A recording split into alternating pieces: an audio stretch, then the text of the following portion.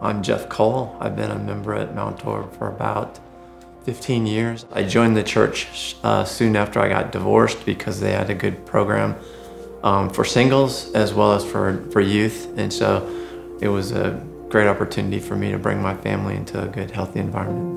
I'm Izzy Wise. I have been a member of the church for about 12 years. I became involved in Mount Horeb because I was driving by one Saturday and saw that they had a Saturday service and went in because I needed to be at church, and I haven't left since. So I got started in missions many, many years ago. I'd signed up my younger daughter to go to Long Island, New York on a mission trip, and I knew that she was not going to go by herself, and so I signed myself up as a chaperone, and that was the first trip for me mission-wise. After that, I was really inspired. I did 10 additional trips, which included Guatemala, Dominican Republic, and Alaska, and that led me to signing up for the Liberia trip at the beginning of this year, 2023. Going into Liberia, into the community that we went into, there were houses that were made of just dirt or mud bricks, and they were falling apart. And so we went in, we brought in concrete to build new houses that were gonna last. And it was amazing because we got to see them from the beginning all the way through to a couple of finished ones, and just to be able to see the progress that was made, to see some of the families that were gonna be able to move into those homes. When you're making an impact, you're really adding value. It changes you. It has an impact on you. And I think that's something that, I come back from those trips and it's like, wow, I can't wait to do the next one. So when I go on mission trips, I've got goals. I want to go and I want to help the community. I want to get engaged with the community and do some really constructive service. I want to get to know every member on my team. It was a great place to go, to work with people, to experience that community, and just to come back refreshed and have a new sense of where God is doing work.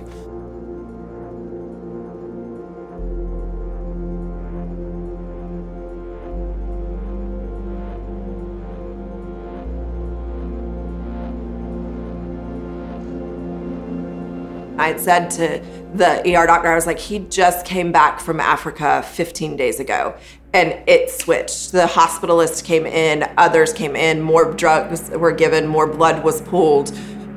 They literally went from an, oh, we see this every day, to an, oh my gosh, he became a phenomenon because no one really understood or knew what was going on. And that night started the journey of, we went from him just thinking he had food poisoning to completely. Yeah, that's when all the fun started.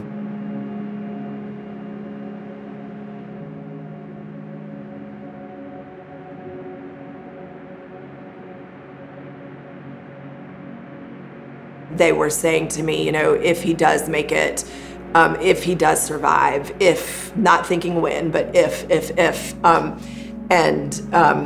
if he does, we're gonna have to have like sticky notes on how to make coffee and sticky notes on how to brush your teeth.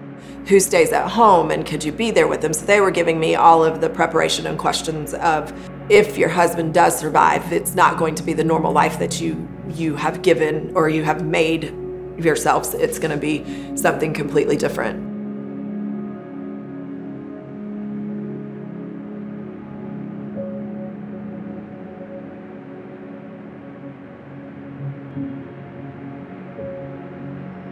On that Tuesday night, I remember coming to the IVs in my arms and the tubes in my nose and my mouth, and oh yeah, I checked into the hospital. I have malaria. And I was pondering on this, and I don't know if I was pondering on it for 10 minutes, an hour, or 3 hours, but it became clear to me I had a lot of pain in my torso. And then it happened. I had an encounter, and it felt like the sun just kind of appeared in my room. I could just feel the power emanating, and I'm like, oh, God's here.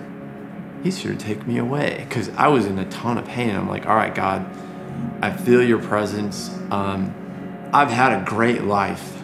I'm ready to go. And the response was no. I'm like, what the heck? Are you kidding me? This is really hurting. I'm not liking this. Let's just go. He's like, no, if you think this is bad, you don't understand what Christ went through at the cross, and you've got more to do. And I just kind of felt this boom, and it was like, oh God, humble me. They kept saying that he was a miracle, and they kept seeing our faith in the Lord, and they kept seeing, we had so many conversations about the Lord. They said that they called him the marathon man because he unfortunately was supposed to run the Boston Marathon, wasn't going to be able to, but he had trained so hard for it. And they said if he wouldn't have trained hard for that, like his organs would have really, really suffered. But his coming back was definitely because of the shape and the health he was in. Every day there was a miracle after that, things that he wasn't supposed to be doing. We thought we were going to be on dialysis for at least 9 months, and he quit in 3 weeks. Malaria, yeah, it totally humbled me. It took away pretty much everything, physical, mental. I'm laying there in the bed, and I'm starting to get my cognitive ability back. And I remember literally thinking, oh my gosh, how long have I been here? And Izzy comes in, and the first day I asked her when I was getting it back, well, what day is it? And she told me Wednesday. And I was like, oh my gosh, I've been out of it for 3 days? And I kind of reveled in that for a while. And I remember thinking, I wonder if I've been cognitively impaired by being in this bed for 3 days. And then the next day I'm talking to her, I said, I can't believe I've been out of it for 3 days. And she kind of looks at me, 3? So I came in Sunday, right? She said, yeah, like a week ago. So it was 10. And that made me really go back into, oh my gosh, is my brain damaged? He went from being where we weren't sure what was going to happen to like, is this really happening? Like, are you really walking? Are you really talking? Are you really eating? Is your heart rate really good? Like, they would look at his heart rate and be like, your heart rate should not be this good right now.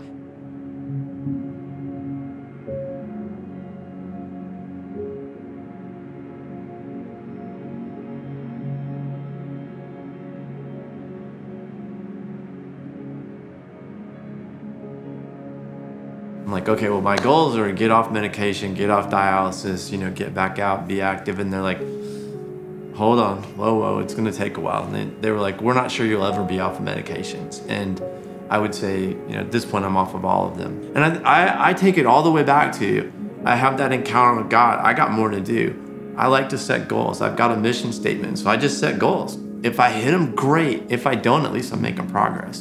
And so let's make a little bit of progress here. Let's make a little bit of progress here. And as Izzy said, I don't think I expected to be here at all at this point, 6 months after being out of rehab.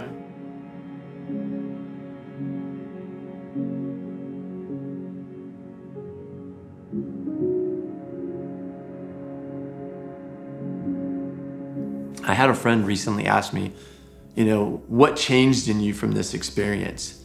And I struggled with that for a while, so I really kind of wrestled with it. And I'm like, 2 things really happened. Number one, I was completely humbled. Fast forward the next few weeks, waking up in the bed, I can't do anything for myself. And the second thing it did is it just reinforced and strengthened my faith. Once you have an encounter like that, it changes you. Deuteronomy 1:30 says, the Lord will go before you and fight your fight. All will be well. They talk about the storms at church. Like, things are going to go well, but there's going to be a storm. There's going to be a storm. And I always wondered, oh, great. What's my storm going to be? What's our storm going to be? And I look back at it and I'm like, that was our storm. But because our lives are centered on the Lord and built strongly in the Lord, it was able to be handled. And there were scary times, but there was always the fallback of knowing that he's got me, no matter what it is. If Jeff would have passed, it would have been horribly sad, but he's got me.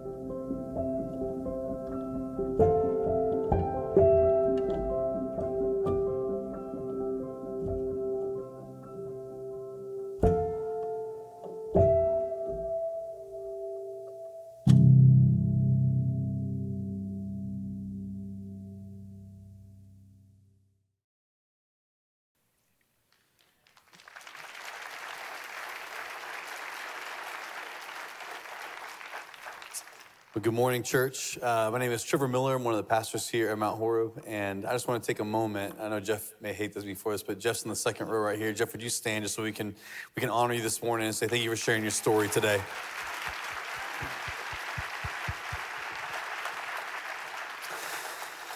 So in 2013, I had the privilege to lead a trip to New York to do rebuilding after Hurricane Sandy, and that was the first time I met Jeff Cole on that trip. And we quickly became really good friends. And after that, we spent time in Alaska together on a mission trip. And then last February, he and I traveled together to Liberia as I led that trip alongside of Janice to Liberia.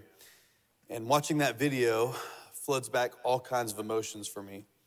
I remember getting the first text from Izzy a few days after we gotten back from Liberia. And that first text saying that Jeff was in serious trouble. remember going to the hospital 2 days after Jeff had been admitted there, and the day I went in, he has no clue that I was there. And sat with Izzy and prayed over him. And I remember when we walked out, Izzy told me, listen, we don't know if Jeff makes it out of this. And I went and sat in my truck and I wept. And as Izzy and Jeff and our Liberian team and our church rode the waves of emotions with good news and then bad news and then good news and bad news, I remember our Liberian team gathered together in the prayer room over by the sanctuary, and we intervened on Jeff's behalf, asking God to heal him. And I can tell you that in those weeks of Jeff's struggle, I've never in my life prayed as hard or as fervently as I did for my brother and for my friend. I learned something through this incredible story that's been a blessing to so many across our community. And I learned that there is power in prayer. There is power in prayer. That's what this whole morning is based on. In fact, as you read through the scriptures, 850 times in the Bible, the word prayer is mentioned. And according to that number, I would say that it's extremely important and it's pivotal to our relationship with God. Prayer is one of the most significant things that we do as believers. It strengthens our connection to God. It deepens our faith. And I have deep conviction that it truly, truly works. Our passage today that we're going to look into hits this topic of the importance of prayer right on the head. This passage takes place at the very end of one of Jesus' most famous sermons called the Sermon on the Mount. And during the Sermon on the Mount, Jesus covers all kinds of topics, a lot of territory, but this is what he has to say about prayer. And here's what Jesus says to those who are listening. In Matthew chapter 7, verse 7 through 11, he says, "Ask and it will be given to you. Seek and you will find. Knock and the door will be opened to you. For everyone who asks receives, the one who seeks finds, and the one who knocks, the door will be opened.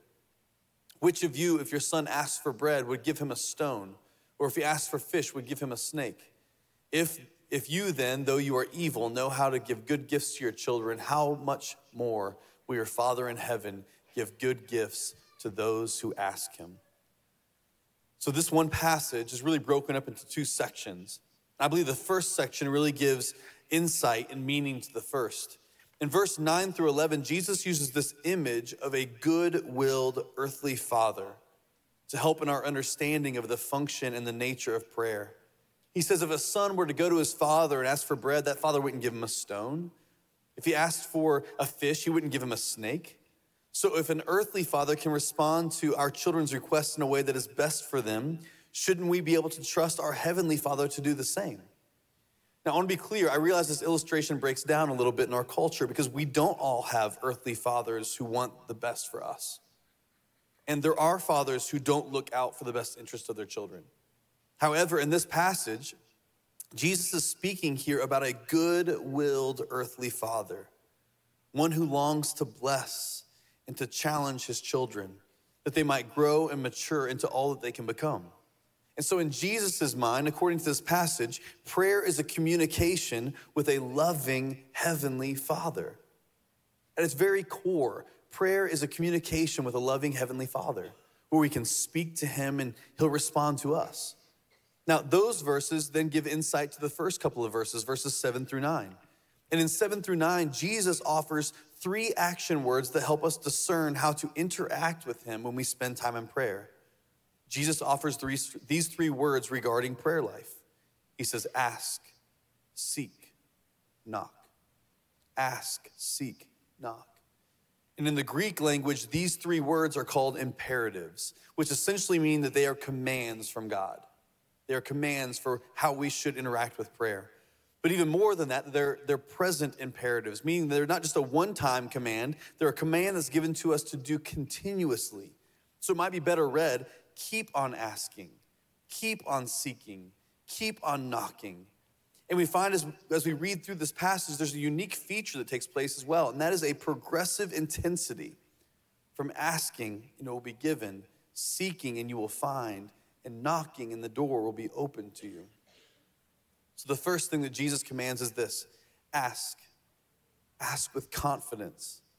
This is the simplest of the action words that Jesus offers here. When we ask for something, we're making a request and we're anticipating something in return. God, please provide for me. God, please help me in this situation. God, please heal my loved one. And when we ask, we're not demanding, we're polite, we're patient. But we ask with the confidence and the ability God has to work on our behalf because of the life, death, and resurrection of Jesus Christ. There's a confidence there. Whenever my daughter, my 4-year-old daughter, Murray, comes to me, asks me for something, she does it with such confidence. I mean, she will come up and be like, Dad, I would like a cup of milk. Like, no problem. And she knows I'm gonna get a cup of milk. She'll come to me and say, Dad, toss me up in the air, because she's seen my muscles. She's confident that I can do that. Total joke. But if she were to come to me and say, Dad, teach me to play piano, I would say, honey, you've reached my limit. I have no ability when it comes to piano. I can teach you nothing about piano, but I can tell you this, she would still ask with confidence because she knows the kind of love and care and compassion that I have for her. She'll ask anything, and she'll ask it with confidence. When we ask with confidence, it's because that we have a God who has no limits. There is no limit to him. He split the Red Sea. He fed Israel with manna. He pulled on skin and became one of us. He raised Jesus from the dead. God can do anything. And so because of that, we ask with confidence. We also have a God who loves us with an unconditional and everlasting love. So we bring our requests to him, trusting that there is nothing that's too big for him, and that he loves us with all that he has. Secondly, Jesus says, seek with expectancy. Ask with confidence. Seek with expectancy. While asking relies solely on the response of the one who's being asked, seeking indicates an action on our own. We seek because we're looking for something. We seek because we know there's something to find. When I lose my keys at home in the morning and I have to get to work, and I'm looking for the keys, I have to seek those out. And that typically means yelling for my wife because she probably knows where they are. Shout out to Jenna Miller. Seeking takes more effort on our part because it requires us to strive even more for the things that we desire. And what we do then is we seek, we know that sometimes it can be bothersome. It may take too long, it might be too difficult, it might be frustrating, and sometimes it might remain elusive. But I can't give up seeking because it's the most important thing in my life typically when I'm seeking it out. So when Jesus commands us to seek with our prayer life, it has a way of maturing us, refining us, teaching us, strengthening us. One of my family's favorite thing to do in the summertime is to go to the beach. And our favorite thing to do at the beach is to search for shark's teeth. Anybody else in the room? No? Good.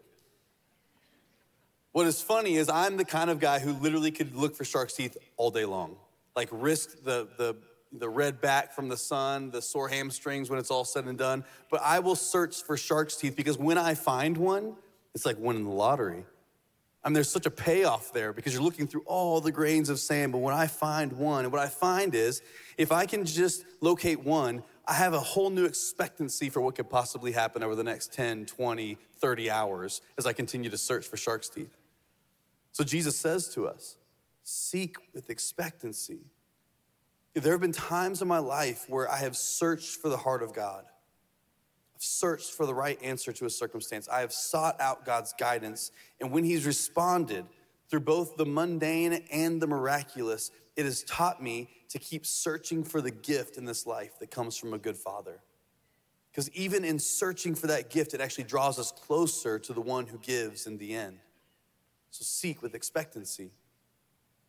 Third, Jesus says knock. Knock with persistence.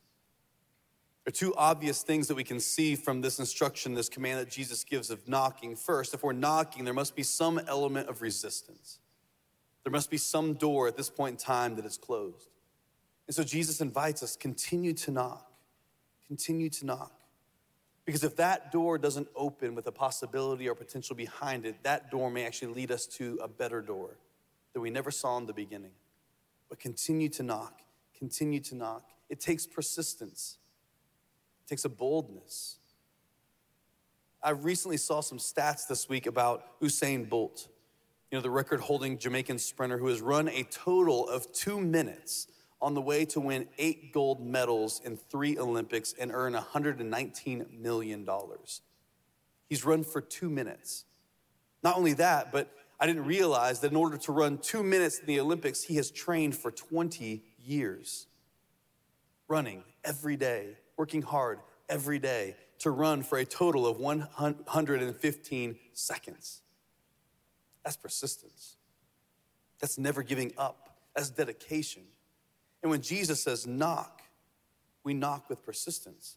When it comes to praying to a good-willed Heavenly Father, we're commanded to keep knocking on that door of opportunity, of possibility, of potential, knowing that that door that we stand before may be opened and it may not. But that door that is not open might lead us to a better one and the right one if we continue to knock.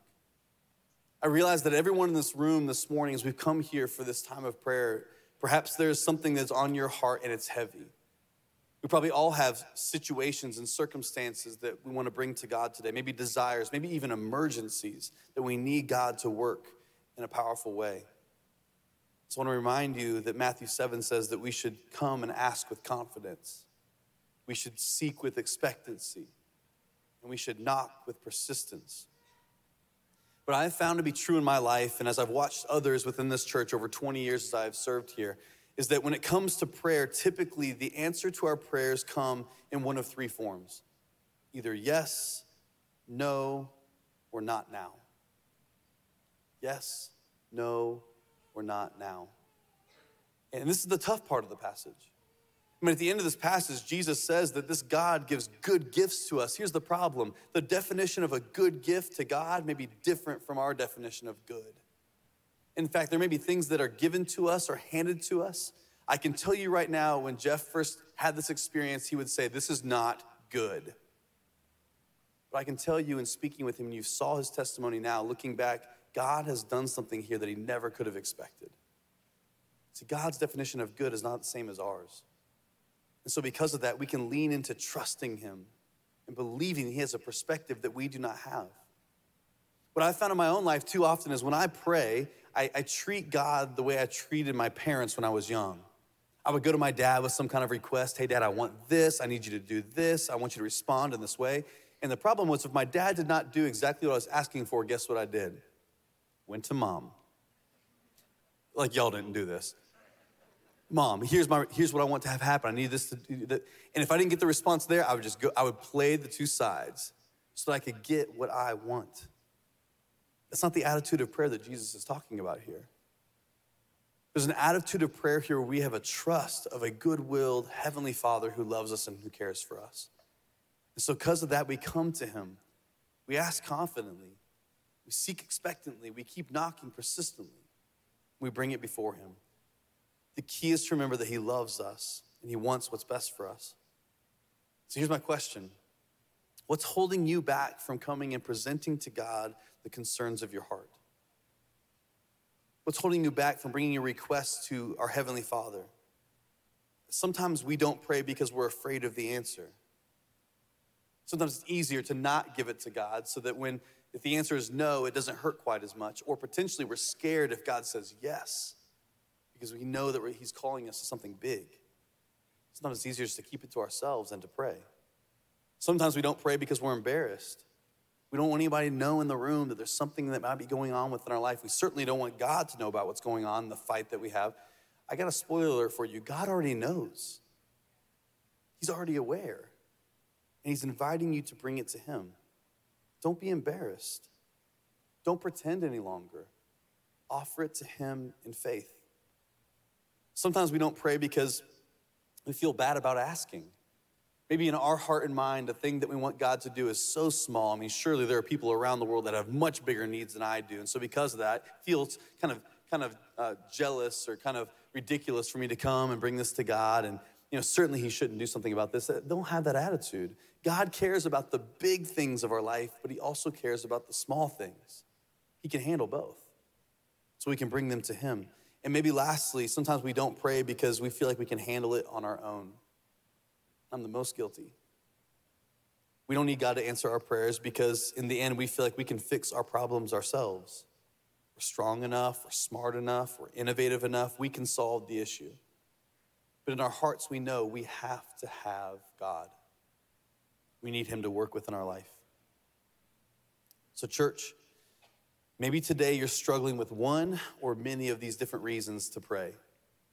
But I want to encourage you in just a moment as we make space and time for us to come and bring to our Heavenly Father the concerns of our life. I want you to confidently bring them and ask. I want you to seek with expectancy. I want you to knock with persistence. Perhaps you have prayed this prayer more than you can possibly think or imagine. Keep knocking. Keep bringing it to Jesus.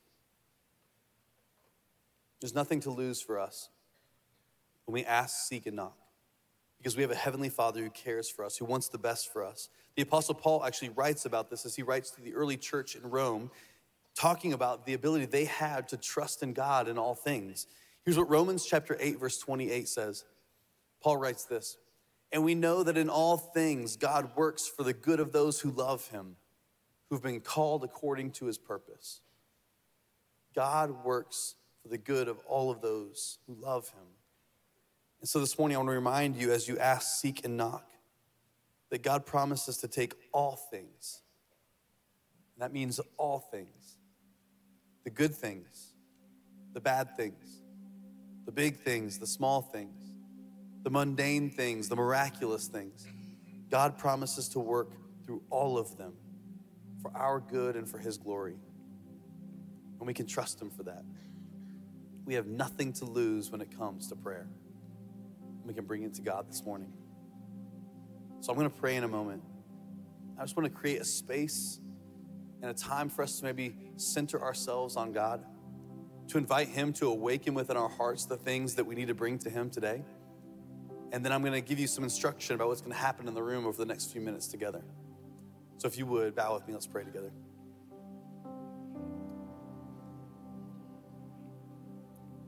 Jesus, first, I want you to know how thankful I am that you are trustworthy, that you are faithful, and that you can do all things. And so, God, I pray for every single person in this room today that you'd speak to our hearts right now, that you would awaken us to the things that we hold dear, that we want you to do within our life or the life of a loved one, the things that we want you to do within our world. God, I want to bring them to you today. Whatever gives us anxiety or worry, we bring them to you today. Whatever has us in bondage and broken, we bring them to you today. Whatever sicknesses are in this room, God, we bring them to you today in the name of Jesus. We ask, God, we seek, and we knock. The door might be open to us. So, Father, we thank you for this time together. Would you help us to be bold today, to come before your throne because of what Jesus Christ has done for us? It's in your name that we pray, and together everyone said, amen.